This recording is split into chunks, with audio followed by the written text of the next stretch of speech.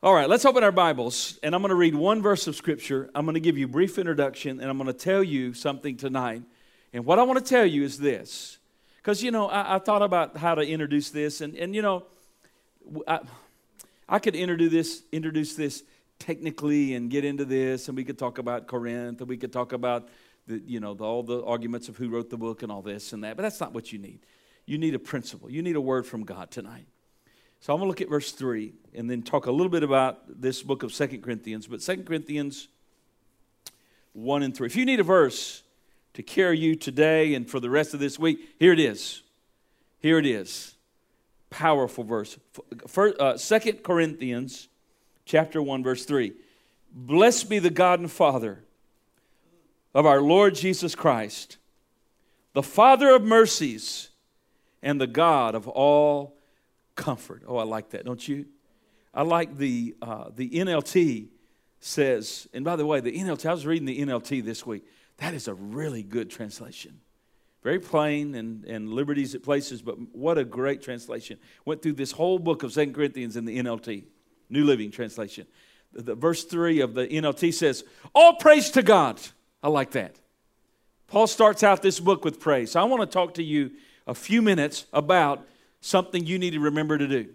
You and I need to remember to praise God. Have you praised Him today? Have you forgotten? I mean, you might have done 10,000 things today, but did you remember to praise Him? I want to talk to you tonight about that. Remember to praise God. Now, Paul in this book of 2 Corinthians, we went through the 1 Corinthians, took me 38 messages, and I actually left an entire chapter out. And nobody ever said anything to me, and I couldn't even believe it. I left a whole chapter out, and I'm not even going to tell you which one. I'll go back later and do it. But help me tell you what happened. So I'm preaching along here, and then I took a break. And then I got so interested in another chapter, I just had to go. Man, I couldn't go back. And so anyway, nobody said it. But anyway, it took me 38 messages, and I never even got through with it. So I'm not through yet. But we're going on. Can we go on? Say amen. So we're going on. So here, Paul in the second book of Corinthians, there's so many reasons for him not to praise God. There's a lot of reasons for you every day not to praise God. There's something that everyone has that no one wants. That's trouble. Everyone in this room has something, some kind of negativity, some kind of something, maybe not every day, but there's stuff that we face. Everybody's got that stuff. Paul had more than all of us. I mean, you read the 11th chapter of 2 Corinthians, and what Paul went through, you just want to just say, hey, I've never been through anything. But one of the things he does is through this book, he just praises God. We need to remember to praise God. Wherever you are tonight, praise Him. You know why? Praise changes things. One of the things that changes is you. It changes you. We need to praise God. So let me just give you a quick snapshot of this book. We're going to jump into this. I want to call this series, and it won't be as long, I promise you. I'm going to take bigger chunks. But I thought, here's a good title for the series, for the book of 2 Corinthians. An Authentic Ministry, the Anatomy of an Apostle. An authentic ministry. You know what the 2 Corinthians is about? The ministry. You say you should never defend yourself. Paul takes a whole book and defends himself. He's defending his ministry. He's defending his apostleship. And what a great man of God he was. I just love the Apostle Paul. Just don't know anyone like him. And as a human being, the commitment, the depth of his love for Jesus Christ, to me, is absolutely astounding. Astounding. So, an authentic ministry, the anatomy of an apostle. And the message tonight, particularly out of this verse, remember to praise God. Here's what happened. Of course, we know Paul founded the church in Corinth, and he went there and he spent a year and a half. And in that year and a half, after he left, the church fell into serious problems. So he sends Timothy, and he says, Timothy, I want you to go speak to them. I want you to go tell them, you know my teaching. Timothy, you've been with me. I want you to go try to rescue this church. There's conflict. There's things that are going on there. You need to go. So he sent them. He sends Timothy, and then right after he sends Timothy, Timothy's going there. He writes a letter, and he sends 1 Corinthians. And then things get worse. And so then Paul visits. And you get throughout the book of 2 Corinthians, he talks about the painful visit. We don't know a lot about it. We just know it was painful. Paul's going in there, and there's arrogance against his leadership, and there's division and stuff's going on, and Paul's trying to deal with this stuff. And I mean, sometimes stuff is hard to deal with. And Paul had the painful visit. You read about that in 2 Corinthians 2:1. And so as it goes along, there's still no resolution. So he writes them a letter. We don't have this letter. It's called the severe letter. I wrote this severe letter, and he says in the book, he says, it made you sorrowful. And he said, I'm not sorry that it made you sorrowful because it brought repentance. I mean, there's positive parts of the word, but there are negative parts of the word, but there's some parts that we need to deal with us. I mean, sometimes God as a father deals in love because he knows things are going to harm us. And Paul, as a father to the church, as apostle that loved this church, he sends the severe letter and he gets really straight with them. Not because he doesn't love them, but because he does love them. You know, if we love people, we'll tell them the truth. We'll do it in love, but we'll tell them the truth. And that's important. So this severe letter was taken by Titus. We get that in 2 Corinthians 2, 4 through 9, chapter 7, 8 through 12. And then after time, Paul is worried. He's worried. And finally, Titus comes back and he gets the news that a lot of these problems are being solved. And then that's when he writes 2 Corinthians.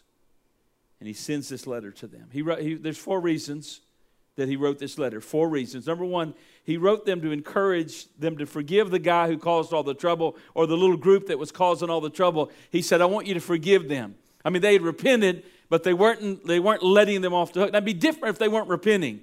Be different if they were still causing trouble. But they seem in the book, you get the inference they've repented, they felt bad for what they did, they've apologized, and they're not forgiving them. How many know when somebody asks for forgiveness, we got to give it to them? Right. We pray for that and we release them in that. And they weren't letting it go. And Paul said, hey, you need to forgive them. I've forgiven them. You go ahead and forgive them. You get that in 2 Corinthians 2, 6 through 11. Second reason the letter was written, Paul wanted to explain his change of plans. They were accusing Paul of being fickle. He said he was going to show up. He didn't show up. The Lord led him somewhere else. And so what happened is they began to accuse him. You know, you're fickle, Paul. And Paul explaining the change of plans. Third reason he wrote to them is he was wanting to enforce his apostolic authority. He talks about in 2 Corinthians 4, 1 and 2 about the ministry which God gave him. You're not an apostle, Paul. You're not like the 12, and then the super apostles came in causing problems. But Paul said, no, I've been called, and I have the signs of an apostle in my life. And he writes them. The fourth reason he wrote to them is he wrote them to get them, to encourage them to share in the offering. To share in the offering that was given, that was going to go to Judea, to go to the suffering Christians in the mother church in Jerusalem. We see that in 2, 8, and 9. Now there's a key word in this book. What do you think the key word is? You've read it. It's used over and over again. And it's the word comfort. The word comfort or encouragement is used over and over again. And it means one called alongside. The verb is used 18 times in this book. And the noun is used 11 times. You see it over and over again. And it is a letter of encouragement. Here's Paul in suffering, but he's encouraging these folks. So what's Paul's secret to the victory? Paul's suffering. Paul's going through stuff. And the secret is God. The secret is keeping our eyes on God. The secret is to get our eyes off the things that are happening around us and turn our attention to God and get our eyes on the Lord and keep our eyes on God and watch God work.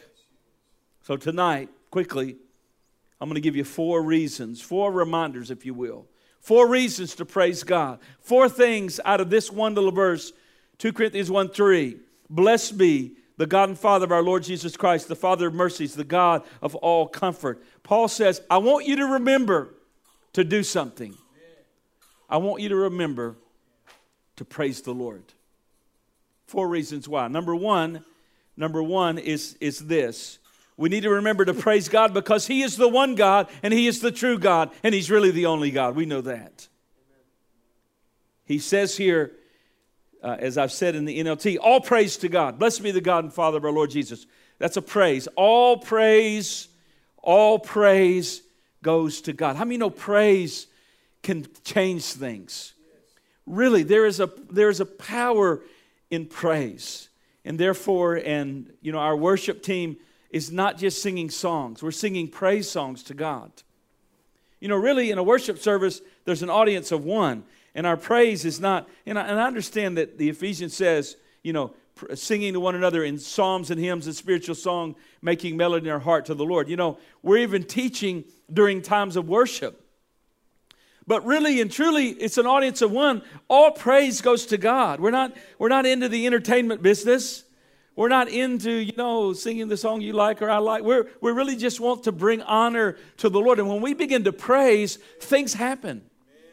I mean, I've watched during praise services, all of a sudden we're worshiping the Lord and then somebody's just starting to cry. Why? Because it's gone into their heart. Now their heart is being moved toward God. Because it's not just music, it's not just talent, it's anointing. The Holy Spirit's anointing is on that song. We were singing that song Sunday, and I was just so blessed. Let the redeemed of the Lord say so. I came in tonight, and Sister Jessie that's on the camera, she said, Pastor, first thing she said, that song we sang Sunday, I've sang it all week. Let the redeemed of the Lord say so. We started singing that, and that just got in our spirit, didn't it? Why? Because it was more than just music. It was worship to God. There was an anointing on it. And we do serve the Redeemer. And He redeemed us 2,000 years ago. More than that. However long ago. In eternity past. Ephesians 1:4 said He chose us in Him before the foundation of the world. You've been chosen. Do you know that? You've been chosen by God. We've been redeemed. But not only that, God redeems circumstances. God can redeem you out of that circumstance. If you'll trust Him, you cannot fail. God doesn't sponsor failures. He sponsors successes. Because God wants us to win in His name. Things change. Praise changes things. When the Jehoshaphat and those guys went out, they didn't know what to do. They were outmatched. Most of the stuff in this world, the church is outmatched in the natural. Right, we're natural. I mean, what? The bank's got more money than we do. They got more resources than we in the natural. We're always outmatched in the natural. But we're not natural people. You're born of God. The Spirit of God lives in you. Listen, the same Spirit that raised Jesus from the dead is in you. The same Spirit that raised Lazarus from the dead, that the demons went out of the demon-possessed man, that blind eyes opened. That's the same Spirit in this building tonight. It's not a sub-spirit, it's the Holy Spirit. And we begin to praise God like Jehoshaphat. And it just simply says this. God's instructions are not complicated. You ever notice when people get so complicated and so convoluted, they lose me. I heard one guy say, only a philosopher can take that which is simple and make it complicated. God just told him through the prophet, I think what was it, Jehaziel or whatever the guy's name was, the prophet. He said, just set the praisers out front and just start praising the Lord. Well, that's the craziest thing I ever heard. That don't make any sense. In the natural, it doesn't make any sense. But we're not natural people.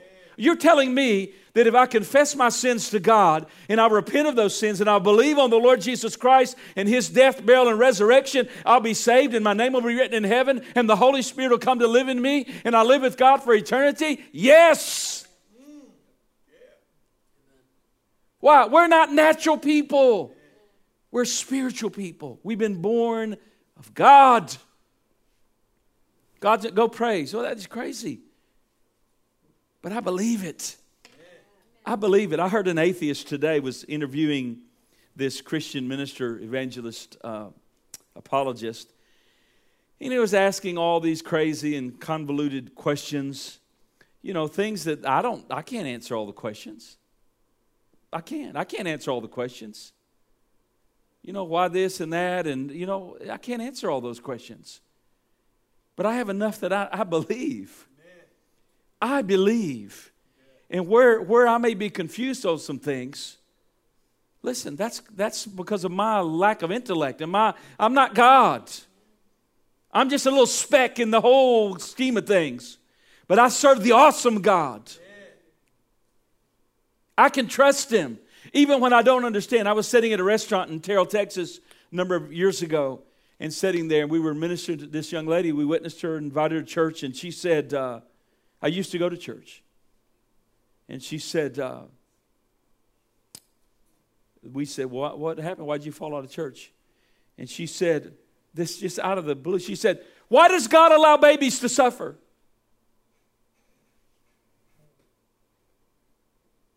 Suffering. Unjust suffering. I can't answer that.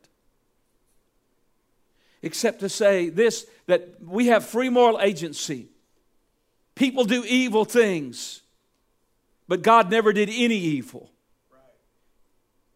Evil is from human beings, from Satan. And I have the kind of faith, and I believe that you do too, that I can look out and see unjust things that are even done to us as human beings and still trust God. Amen. And not blame God. Right. He's good and His mercy endures forever. Come on. He's good, perfectly holy. Every good gift comes from God. God wants good for us. It's the enemy who comes to steal, kill, and destroy. Yeah, well, how are you going to say Job and Joseph of the Old Testament and people, read Fox's Book of Martyrs. All those wonderful Christians died. Yeah, stuff like that happens. Doesn't stumble my faith. Why? I believe what this book says. I believe that Jesus Christ is the Son of God. And so Jehoshaphat and these guys, they go out and they said, okay, we'll do it. And they just went out and began to say, praise the Lord, His mercy endures forever. Praise the Lord, His mercy endured forever. Isn't it amazing how God's plans always work? Isn't it amazing how the Word of God will always work? And it says in the text there, it says that all those armies, it says in the last little phrase, were defeated. They were defeated. When they obeyed God, praise changes things. Why should we pray? He's the one true God. All praise goes to God. It's interesting. There's this phraseology, blessed be the God and Father, or in the NLT, all praise to God, is used in a couple other places. Ephesians 1:3 and 1 Peter 1:3. It's used there. And here's the thing. In the Ephesian passage, the apostle is praising God for what the Lord did in the past, choosing us in salvation in eternity past. Lord, thank you for what you did way back there. All praise goes to you. But 1 Peter 1:3 praises God for the living hope all the way in the future. So we got but then it's used in this verse in a different way. Ephesians, he's saying, God, thank you for eons of time ago. You chose us. You saved us. All praise to God. And then Peter says, well, wait a second, Paul. I'm going to praise Him what He's going to do way out there. And then Paul comes back and says, but I'm just going to praise Him for what He's doing right now. And that's what this passage I read to you tonight. Paul is not praising God for what God did way back there or going to do way over there. Paul said, I'm going to praise Him right now. He is comforting me right now. Bless God, I've got His comfort right now. You can praise Him right now. God bless me in eternity past. We're going to be blessed in eternity future, but I can bless Him right now because He's with you and I. Blessed be the God and Father of our Lord Jesus Christ, the Father of mercies, the God of all comfort, right now. Paul, you read that first chapter of 2 Corinthians 1. Paul's going through trials. We were about dead. We didn't think we were going to make it out. But oh, God was with us. God raises the dead. We can praise Him, can't we? During what was called the 30-Year War, there was a plague in 1637. There was a pastor and a hymnologist named Martin Rinkart. It was such a terrible time. It's in Germany, Saxony. They said he would do 40 funerals a day sometimes. They said during his ministry, probably did 4,000 funerals. Play. You can go on to Wikipedia. Type in Martin Rinkart. He wrote a hymn. Can you imagine having any kind of praise during that time? I mean, it rains and we get depressed. Can you imagine doing 40 funerals a day and 4,000 in your ministry, and there's plagues and there's death and there's war? But in the middle of that, he writes a hymn of praise. And here's how it goes. It's called a hymn. He said this. It's called Now Think We Are God. Now, in the plague, here's how it goes. Now think we are God, with hearts and hands and voices, whose wondrous things hath done, in whom the world rejoices. More meaningful, it's written in the plague, it's written in the storm, it's written in the bad time, it's written in the dark season, but yet still praising God. That's what Paul's doing. Paul's saying, God's still God. We can praise God now because God's in control. That's what Paul's saying in 2 Corinthians. God's in control. We know that He's working out His plan, Romans 8:28. We know that, I like this, in all these things we are more than conquerors through Him that's loved us, Romans 8:37. I like that, in all these things. Oh, when it gets better, when I get a raise, when I get this, when my health gets, no, in all these things. Right now, Brother Jason, we're more than conquerors right now. We still have challenges before us, but you know what? Right now, we're more than conquerors. Why? Because our God is God. We can praise Him. Have you praised Him this week? Have you praised Him today? Have you blessed Him today? You need to. Here's the second reason, and that's because He's our Father. Blessed be the God, and everybody say Father. You know the reason He's our Father? Because of Jesus Christ. Oh, don't you love Jesus? Think about what Jesus has done for us. One mediator between God and man, the man, Christ Jesus. Jesus took hold of God. He is God. He took hold of man in His suffering. And He's the mediator. He represents us at the right hand of God. He ever lives to make intercession. I'm going to be all right. This salvation's eternal. Yeah, I'm going to be all right. Why? Jesus is always going to be there. He's going to be there. He represents us as the God-man at the right hand of Father. And because of that, we're the children of God. And so Jesus said, when you pray, now we talked about, the Lord of hosts, the mighty, the God of the armies of heaven on Sunday. We were in warfare mode, weren't we? I should have wore fatigues. I was in warfare mode. But Jesus said, but when you pray, say, our Father. Romans says, He's given us the Spirit, not a bondage again to fear, but what? The Spirit with which we cry, Abba, Father. Which means, Father, Father. You could actually hear in Jerusalem, Abba, Abba, Abba, Father. Abba, Father is Father, Father, Father. Here's some things you and I need to remember. You need to remember this, that God, listen to this. Are you listening? Come on. God the Father loves you. This is going to blow some of you away. Some of you are going to have to chew on this a week or so because it's hard for you to believe this. But the truth is, God the Father loves you as much as He does His Son, Jesus Christ. That could never be. Well, what does your Bible say? Well, let's see what the Bible says. John 17:23. Here's what it says. This is Jesus' words, by the way. In Him and you and me, that they may be perfect in one, and that the world may know that you have sent me and have loved them as you have loved me. You love them just as you have loved me. You love my apostles. You love my children just like you love me. Same love. You are loved just as much as His Son. You are part of the family. Aren't you glad about that? Romans 1:7 calls it the beloved of God, the Roman Christians. Beloved of God. Also, it says in Ephesians 1:6, you are accepted. But you're not accepted. Notice, you're accepted in the beloved. You're accepted in Jesus Christ. That's the basis of my acceptance. Wouldn't it be terrible if God said, okay, I'm going to put you on trial. I'm going to put you on, what's it called? Probation. There we go. You came out with that quick, brother. He knew that, didn't he? He was ready. That's good. Man, I need to tag out. He'd go with the sermon. That was good. Let me tell you, when you and your deacon are in, we're like in mode, aren't we, man? We're like, I could pass this Bible to him and he could preach. Wouldn't it be terrible if God said, I'm going to put you on probation to see if you're good enough to be accepted in heaven. I'm going to tell you, I'd fail in the first 10 minutes. I'd have some bad thought or something, or say something stupid. And God said, man, no, you can't. Only the sinless can get into heaven. And I'd go, man, I could never make it, Father. Because I know that I've fallen short of your glory. The basis of our acceptance in the presence of God is the perfect Jesus. So the answer is this.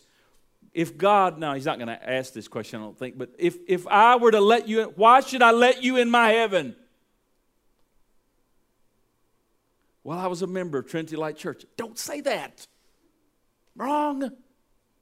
Well, I was, we had 18 people in our membership class Sunday. And so I'm a member. Well, that doesn't matter. Here's the answer. Father, I'm depending totally 100% on the perfect righteousness of Jesus Christ. That's my answer. Father, the reason that you should let me in is Jesus over here. I'm accepted in Jesus. If you accept him, you'll accept me. Come on in, son. Come on in, daughter, right? That's the answer.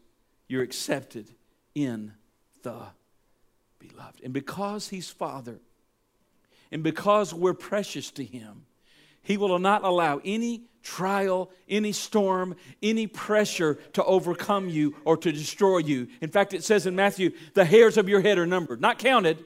Not that you have, 10,000 or whatever, but they're numbered. Intricate detail. He knows the breath that you're going to take. He knows the way that we take. And he says, listen, cast all your care on him. Why? He cares for you. He cares about the things that touch your life. That's right.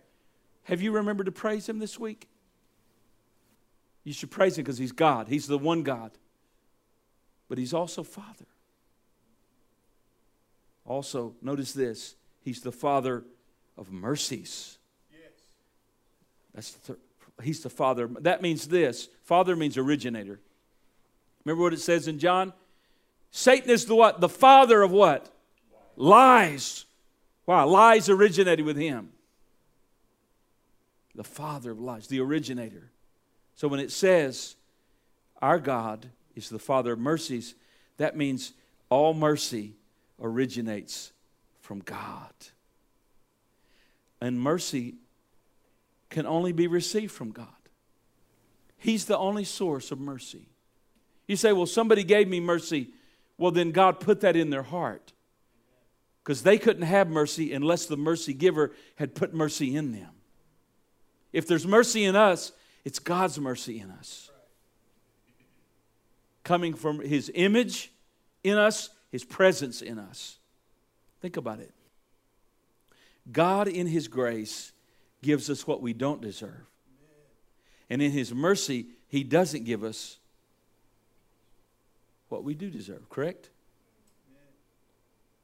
Lamentations. It is of the Lord's mercies that we are not consumed. The devil would have done taken us out, wouldn't he? The enemy would have already wiped us out. He would have already destroyed your marriage, your health. The devil can't just do anything he wants to do. But because of God's mercies, even when we fail the Lord doesn't cast us away. His mercies are new every single morning. His mercies are described as manifold. They're described as tender. They're described as great. I'll close with this. Fourth reason we need to remember to praise him is because he's the God of all comfort. And that word comfort means it's used 10 times in the first 11 verses. You know that? The word comfort or encouragement or consolation is used 10 times in the first 11 verses of this book. And it's not sympathy. It's not sympathy we need. But what we need is strength. And the word comfort means one called alongside of us. One called alongside to help us, to comfort us, to strengthen us. And it's the same word we get Holy Spirit from. The Holy Spirit is the one He's come, He's an advocate. He's one called alongside of us. I went, some time ago, I had to go to a meeting, official meeting of some kind. And there's a lawyer that my wife works with. In fact, he has the desk next to her. And he's a follower of Jesus and just a great guy. I don't tell any lawyer jokes around Michael. But he's just a nice guy, loving man. And he told Missy, he said, listen, tell Joe I'll go with him. I didn't hire him. He just said, hey, I'll go with him. I want to go with him. I was like, no. He said, I want to go. And so he went to this meeting. And I'm going to tell you what, this verse, this kind of concept of one called alongside to strengthen you came alive to me. Just having him in the room with me. And I was amazed. He had done all this, and he was going around and talking to these folks and these official people, and he had never seen these people, didn't know these people, never been here. He was walking around the room like he owned the place. I was like, yeah, we're here. I'm like, yeah. Why? He strengthened me. All right, I was like, yeah, we're here. I was nervous as all get out but I got Michael with me, right? I've got the advocate with me. I've got one called alongside to help me. Do you know what? We got better, and I love Michael, and I thank God for him. But we've got God with us. The Holy Spirit is with us. We've got one called alongside. He's the God of comfort. We can face anything. Why? He's the God of comfort. Thank God for that. So what we need to do, let's all stand. Went a little longer than I wanted to, but hey, you needed it. I needed it. Here's the thing I'm going to pray for. When we're going through things, we go through stuff, difficulties, circumstances. You can either look to yourself, look to how you're feeling, which we often do. We can look to the mountain. But really what we need to do is by faith, look up to God. That's right. In this verse, I'll leave you with. Psalm 121, verses 1 and 2. I will lift up my eyes to the hills, unto the hills. Whence cometh my help? My help comes from the Lord, which made heaven and earth. Amen. Let's look to the Lord. Let's pray. Father God, how grateful we are. You're reminding us to praise you. You're reminding us to worship you. You're reminding us, Lord, not to look to our feelings, not to look to problems, not to look to the difficulties that are around us. But Father, you want us to look up to you because you are God. You are in control. You're our Father. You're the God of mercies. You're the Father of mercies. You're the God of all comfort. And Lord, I don't know exactly all that your people need, but what I do know is that you love us. And that as we look to you, you send us amazing strength and amazing grace. Strengthen this fellowship. Strengthen this body. Lord, let such grace be here that we feel that grace. We see that grace among our relationships. Lord, we cannot fail if we keep our eyes upon you. Just like Jehoshaphat, just like Paul here. He starts this letter, but yet living in difficulty, but yet he says, all praise to God. Just throw your hands up, church, and just praise him. All praise to God right now. All praise to our God.